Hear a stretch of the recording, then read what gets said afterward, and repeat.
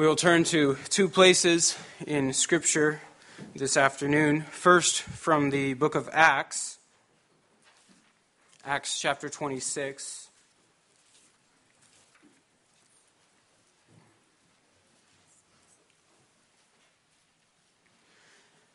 And we'll read the verses 12 through 18.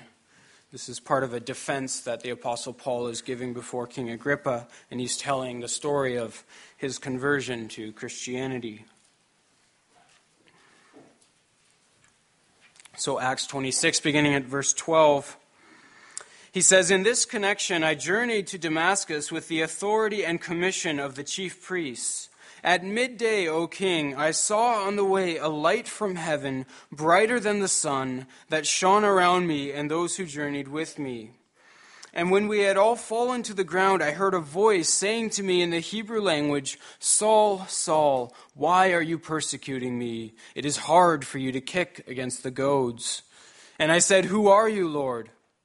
And the Lord said, 'I am Jesus, whom you are persecuting. But rise and stand upon your feet, for I have appeared to you for this purpose, to appoint you as a servant and witness to those things in which you have seen me, and to those in which I will appear to you, delivering you from your people and from the Gentiles, to whom I am sending you, to open their eyes, so that they may turn from darkness to light, and from the power of Satan to God, that they may receive forgiveness of sins and a place among those who are sanctified by faith in me.'" So far from Acts 26. Then let's turn to 2 Corinthians chapter 3.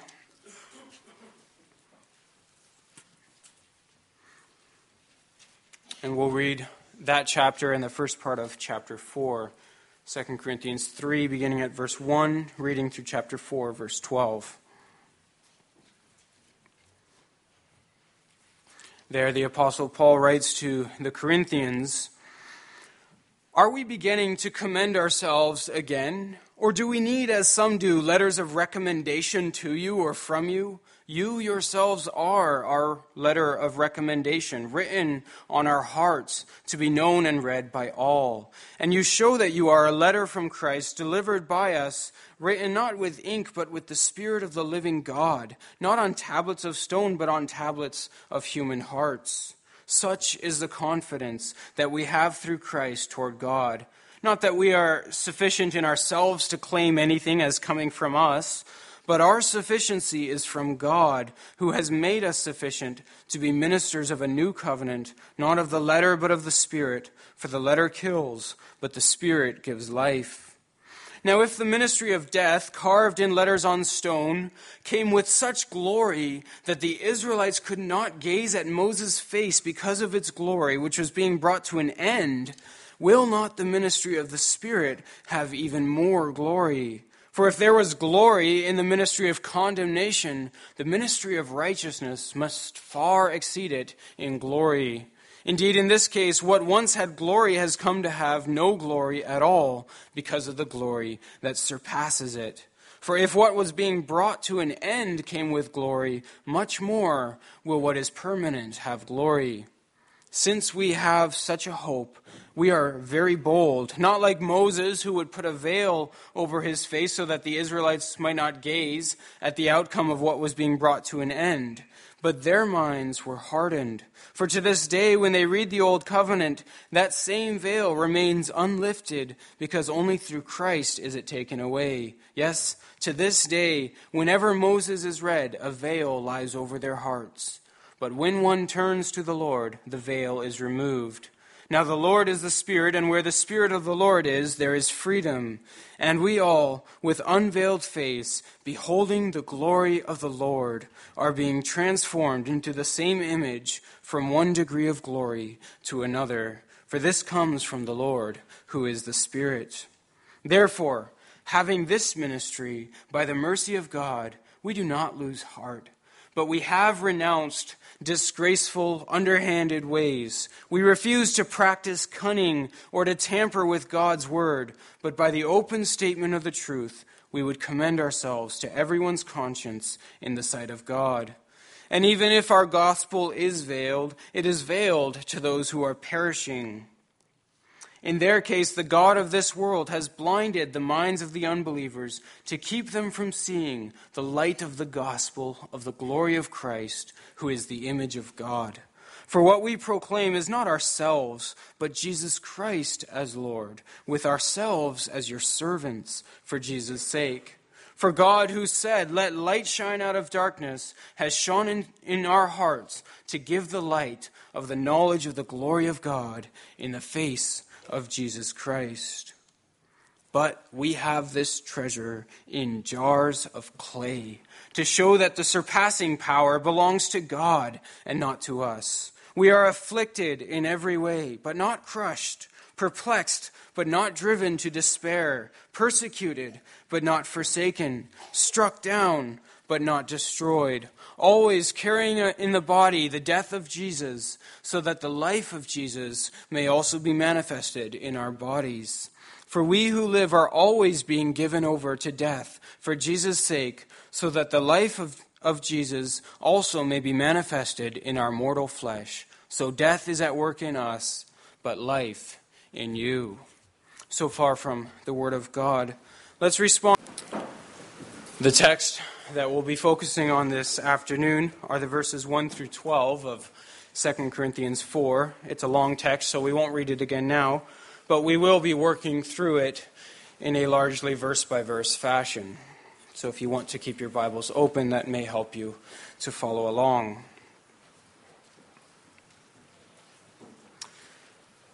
Brothers and sisters in our Lord Jesus Christ, I chose this text, 2 Corinthians 4, because this is obviously a very momentous occasion for me as your pastor to preach the first sermon, and also for all of us as a church. And this text, 2 Corinthians 4, deals directly with the question of what Christian ministry is and what it's all about. That's foremost on Paul's mind as he's writing this. So it's a good place to start in an inaugural sermon. That said, it's not an easy text to work through. I don't know if you were able to follow Paul's logic as we read through the text, but if you had difficulty, it's understandable because there's a lot going on in the background that causes him to write the way that he does. Whenever we read Paul's letters, it's a little bit like listening to a telephone conversation where all you hear is the one half of the conversation, and you have to connect the dots to figure out what's going on the other side. And that's especially the case now with 2 Corinthians. It's known to be difficult for that reason, because there's a really complex and even painful relationship going on between Paul and the church in Corinth, and we don't know all of the details that play into why he writes the way that he does. So this is definitely not an easy book to work through. But it is a very valuable letter for the church today because more than anywhere else in Scripture, this letter addresses questions about ministry, Christian ministry, what it means to be a servant of Christ, and also deals with questions of suffering and depending on God's grace. And these are things that are very contemporary, very relevant for the church today. So it's worth doing our best to work through even a difficult letter like this to understand what Paul was communicating to the church then, and then also, of course, what the Spirit would teach us through that. Well, if you were to summarize Paul's message in one simple sentence, it would be this, what he says in verse 5, what we proclaim is Christ as Lord. In other words, that's what ministry is all about, proclaiming Christ as Lord. You can see it in those exact words in verse 5, and it's the point that he's making in this whole text. Ministry is not about us. Ministry is not about the minister. Ministry is not even about the church. It's first and foremost about the glory of Christ, proclaiming Christ as Lord. So where does that leave us as ministers or us as congregation or us as Christians who minister to the community or who witness about Christ to others? Well, according to this text, we are three things. First, we are servants of God's word. You can see that in verses 1 through 4. Second, we are witnesses of God's glory. You can see that in verses 5 and 6. And third, he says, we are nothing but jars of clay containing an immense treasure, the knowledge of God and his glory. And you can see that in verses 7 through 12. So this afternoon, then, what we'll do is we'll work through those points to try and understand where Paul is coming from, what he was trying to communicate to the church then, and then also what the Spirit would teach us as a church today. Well, one of the big things that's going on in the background that overshadows why Paul writes the way that he does, maybe you picked up on it a little bit already, is that Paul seems to be up against some kind of competition in the Corinthian church. We don't know too much about the men that he's referring to, but it's clear that they had a very different idea of what Christian ministry is all about. For them, it seems like they saw Christian ministry as being all about themselves. Being a minister is all about self-promotion. So you can see in chapter 3, verse 1 already, we read that together. They came with these letters of recommendation. They esteemed themselves very highly. And you see in the rest of the book that they draw attention to themselves. They commend themselves, Paul says in chapter 10. Or chapter 11, he observes that they're being called super apostles, maybe by themselves, maybe by others.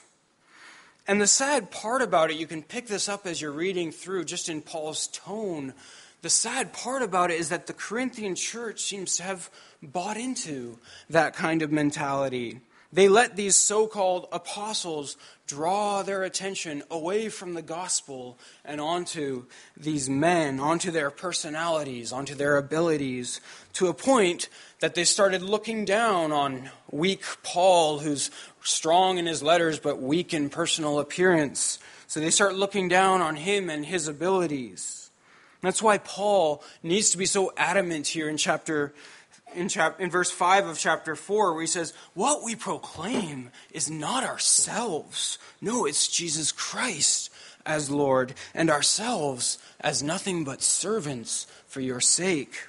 In other words, Christian ministry isn't at all about the minister, and Christian service also isn't at all about the person who's doing the serving. So that's what Paul's up against in this letter. And that's the big message that he's communicating, not only in the letter, but especially in chapter 4. So he wants them to get it straight in their head. Christian ministry isn't about us. It's about Christ. And it's so essential for us also to recognize that. When ministry becomes all about people and self-promotion or church promotion, it very quickly becomes destructive. Not only does it lead us very quickly into rivalries and fights, but it also robs us of the focus that we need, which is on Christ and the glory of God that we have through Christ. Now, notice in verse 2, one of the ways that this plays out. A faithful minister, we heard this morning, a faithful minister sees himself as a servant of God's word. He preaches the word, and he does his best to preach it faithfully. But an unfaithful, self-promoting pastor sees the word as his servant, uses the word to promote himself. And you can see that in verse 2. It's clear that Paul is referring to these men when he writes this, where he says, we have renounced disgraceful, underhanded ways. We refuse to practice cunning or tamper with the word of God. This is something that false leaders often do. They tamper with the word of God. We saw that also again this morning. They twist it in order to establish their own authority instead of seeing themselves as they ought to, as servants of the word of God. They play games with the Word of God, discovering these secret hidden meanings in the Word of God that only they can discover, and they seek to impress people then with their abilities, with their cunning, with their intelligence. So when they go up then to preach the Word of God, their goal, the goal that drives them, is not to make this text that God gives us clear to the congregation or to make the gospel evident, but instead to highlight their abilities, to show how clever, how wise they are. That's what Paul means when he talks about practicing cunning or tampering with the Word of God. Well, Paul calls that methodology disgraceful because it makes the truth inaccessible to the average person for whom God has given it. Nobody could understand how the preacher arrived at his conclusions, and it leaves them completely dependent on him. It gives the preacher an elite status. His methodology is completely obscure, but he sounds so smart, so perceptive, so wise, so profound. Well, Paul also calls this methodology underhanded because it robs the people of their security and their trust in the Word of God. They can't depend on the Word anymore because nobody knows what it means except for that preacher. They would have this very mystical and complex theology that's only accessible to themselves, those elite super apostles, and perhaps to some of their closest followers. Claiming to show people the truth, then, they obscured the truth. It's something that false leaders often do. But Paul says he and his colleagues have renounced any hint of that preaching. They refuse to practice cunning or to tamper with the Word of God. On the contrary, he says, look at how he and his colleagues have presented the Word of God. By setting forth the truth plainly, we commend ourselves to everyone's conscience in the sight of God. That's what true preaching ought to look like. The passage that the minister is explaining should sound more clear to you after studying it than before. You should be able to say when you read the passage together at lunch or at dinner, this passage now makes more sense to me than it did before. See, honest preachers recognize they are merely servants of God's Word. Their task is to point people to the truth in God's Word, to show how they found that truth and how everyone can see that truth for themselves. They explain the Word. They demonstrate its clarity instead of obscuring it for their own self-promotion. And the same is also true of everyday Christians as we witness to others or as we teach our children. Of course, sometimes as we're trying our best to explain the gospel to others or to teach it to our children, we feel like we've befuddled the whole thing and made it more complex than it ought to have been. That happens. It happens to everyday Christians. It happens to preachers as well. But people should be able to see that we're interested in making the truth clear. We're not interested in trying to show off how smart or how perceptive we are. And unbelievers especially need to be able to recognize that. Sometimes the temptation when we witness is to show off how right we are or how smart we are. And it confuses them.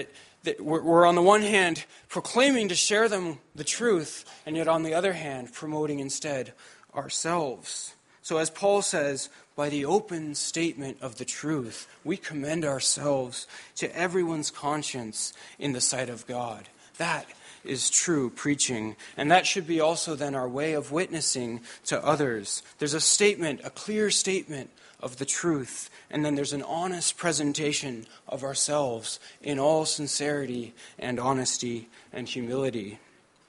Well, behind that kind of witnessing is a completely different set of motivations than what you find in these super apostles that were going around in Corinth. And that's what Paul explains in verses 3 through 6. He explains in verses 3 and 4, the reality is there's going to be people that hear our message and aren't going to believe. What do you do then when your ministry isn't getting results?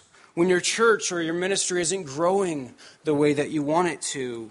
For Paul, It was simply a matter of God's sovereignty. You see that in verses 3 and 4, where he says, there's a veil over their hearts. It's not our fault. It's not a lack in the truth or a shortcoming in the gospel that we're preaching, and we're not going to change our message in order to reach those people who have a veil over their hearts.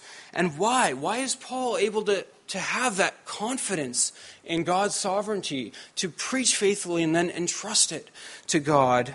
Well, because Paul says in verse 5, our ministry isn't about us. We're not proclaiming ourselves, but Christ as Lord. See, if we're proclaiming ourselves, then when our ministries don't grow, we become desperate and we tamper with the Word of God and we use whatever means we can to win people. But when our goal is the glory of God, then we preach the Word of God, trusting God to do with that Word what He will do. So he says, if you think that that's what we've been doing all along, trying to promote ourselves like those men who are going around in your midst, then you've completely missed what we're here for and what we're all about. We're not interested in preaching ourselves at all. Christian ministry isn't at all about the minister. What we're proclaiming is Jesus Christ as Lord. And why? Why are they in this ministry? Why are they pouring themselves out to go to Corinth and suffering all kinds of afflictions in order to proclaim Christ as Lord? Well, he explains that in verse 6. For God, he says, who said, light shine out of darkness, made his light shine in our hearts to give us the light of the knowledge of the glory of God in the face of Jesus Christ. It's a long expression, and it's easy to let our eyes sort of gloss over as he has so many, the glory of the God, or the light of the knowledge of the glory of God in the face of Christ. It's a lot to process in that long statement. But what he's saying is the reason that Paul and Timothy and all his colleagues are pouring themselves out, preaching, teaching, doing everything possible to persuade people of the truth of the gospel is because God, in his sovereignty, has shown them something that compels them to proclaim it.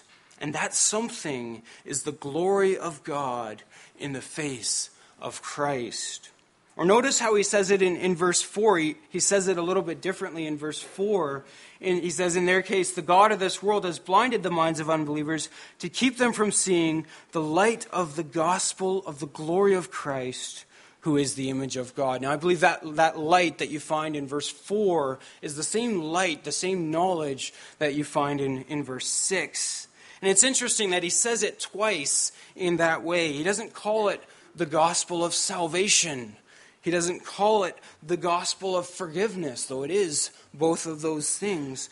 But he calls it the gospel or the knowledge of the glory of God.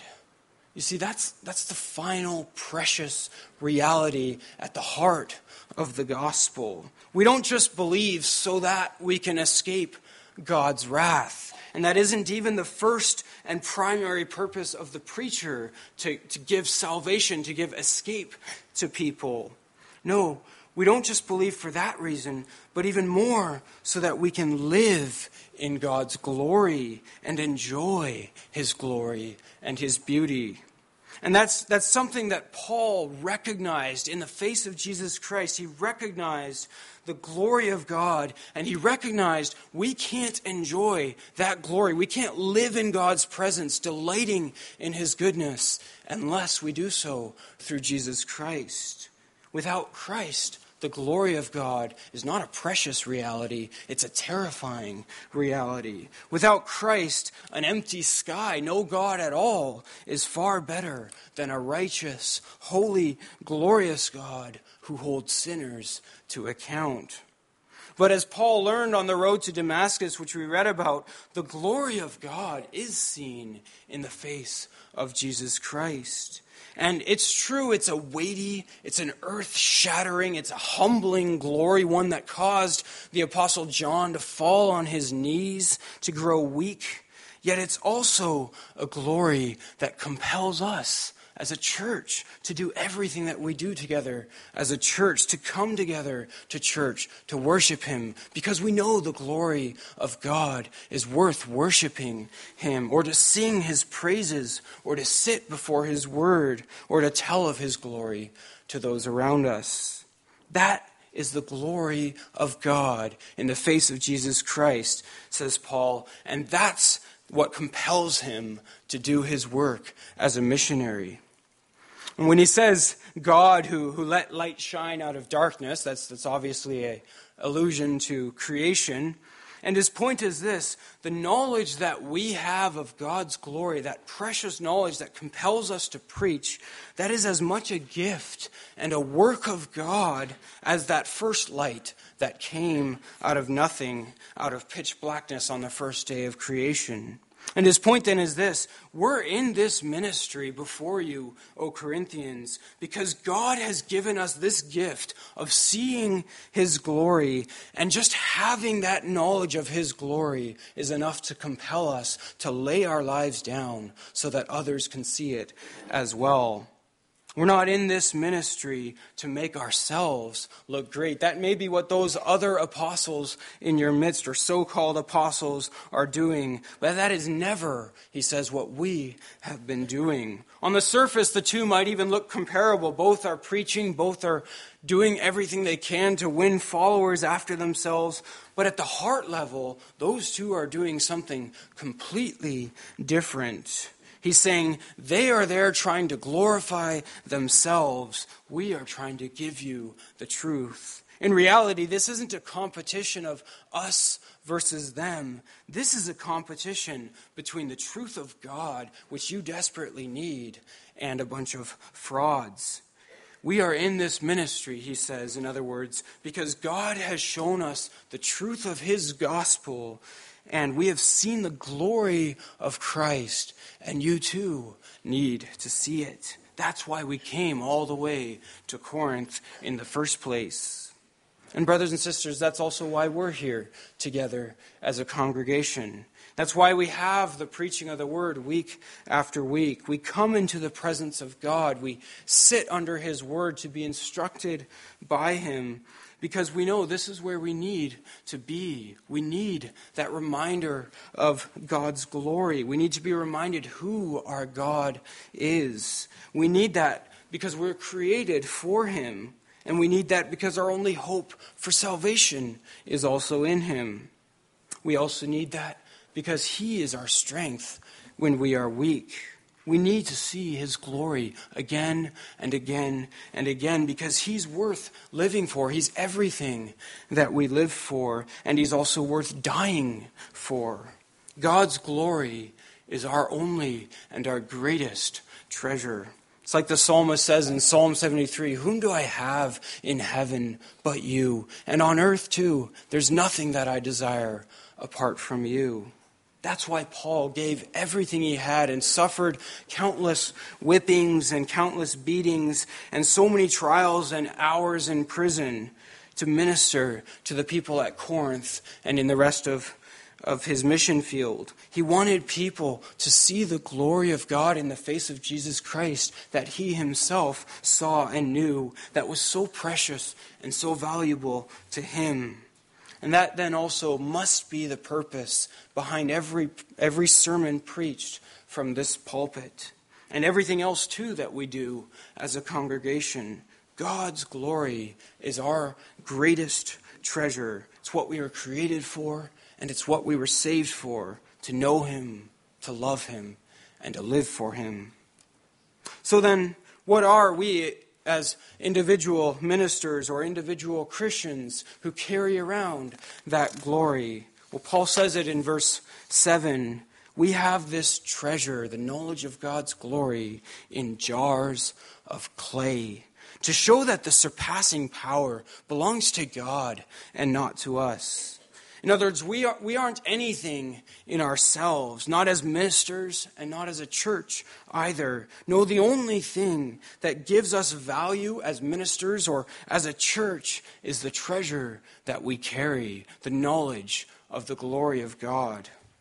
See, God in his wisdom often chooses to show his grace and his glory to the weakest, most undeserving people, precisely so that it would be clear that the glory is his and not theirs. Think of what he said to the Israelites through Moses when he took them out of Egypt. He says, "It was not because you were more in number than any other people that the Lord set his love on you and chose you, for in fact, you were the fewest of all peoples. No, it's because the Lord loves you and is keeping the oath that he swore to your fathers, that the Lord has brought you out of Egypt with a mighty hand and has redeemed you from the house of slavery. Know therefore that the Lord your God is God." That's why he chooses weak, undeserving people, so that we would know we are not God and we haven't achieved this for ourselves. No, he is God and the glory is his. If people would look at us as a church and conclude that we are the most undeserving, weak, needy sinners, and that God is a powerful and gracious, saving God, well, then we've borne our witness well to the world. If people would look at your minister and say, "There's nothing impressive about that man, but I want to know the God that he knows, and this Jesus about whom he speaks," then I too have done a good job. We have this treasure in jars of clay to show that the surpassing power belongs to God and not to us. If there's one thing that the world should see in us, it's that our God is so precious to us that we are afflicted for him in every way, that we are often perplexed, even persecuted, and sometimes even struck down, and yet we still rejoice because knowing him is worth all the suffering that this life brings. It's what the church father Tertullian meant when he said the blood of the martyrs is seed. It's what happens when Christians pour themselves out for the glory of God. God is glorified in the eyes of those who see them making those kinds of sacrifices. Only a truly valuable, worthy God would be worth dying for and suffering for in that way. So though they might persecute us, or though they might watch us from a distance as we suffer the trials of life that inevitably come our way, they can't help but see that having and knowing Christ and knowing the Father through him is more valuable to us than anything that we might lose here on earth. Nothing sends a clearer message about the glory of God and the beauty and worthiness of our God than that. And it's important that we understand Paul's logic here. He says the surpassing power, and by that he means the power that overcomes persecutions, the power that is somehow almost miraculously able to rejoice even in the middle of sufferings and brokenness that we face in life. That surpassing power is not going to be found in jars of clay, at least not naturally. Jars of clay are so easily crushed and smashed. It doesn't take much. But Paul says we're afflicted in every way, and yet we're not crushed. We're struck down, and yet we're not somehow destroyed. That, brothers and sisters, is a miracle. What kind of clay jar can be thrown onto the ground and smashed without yet breaking?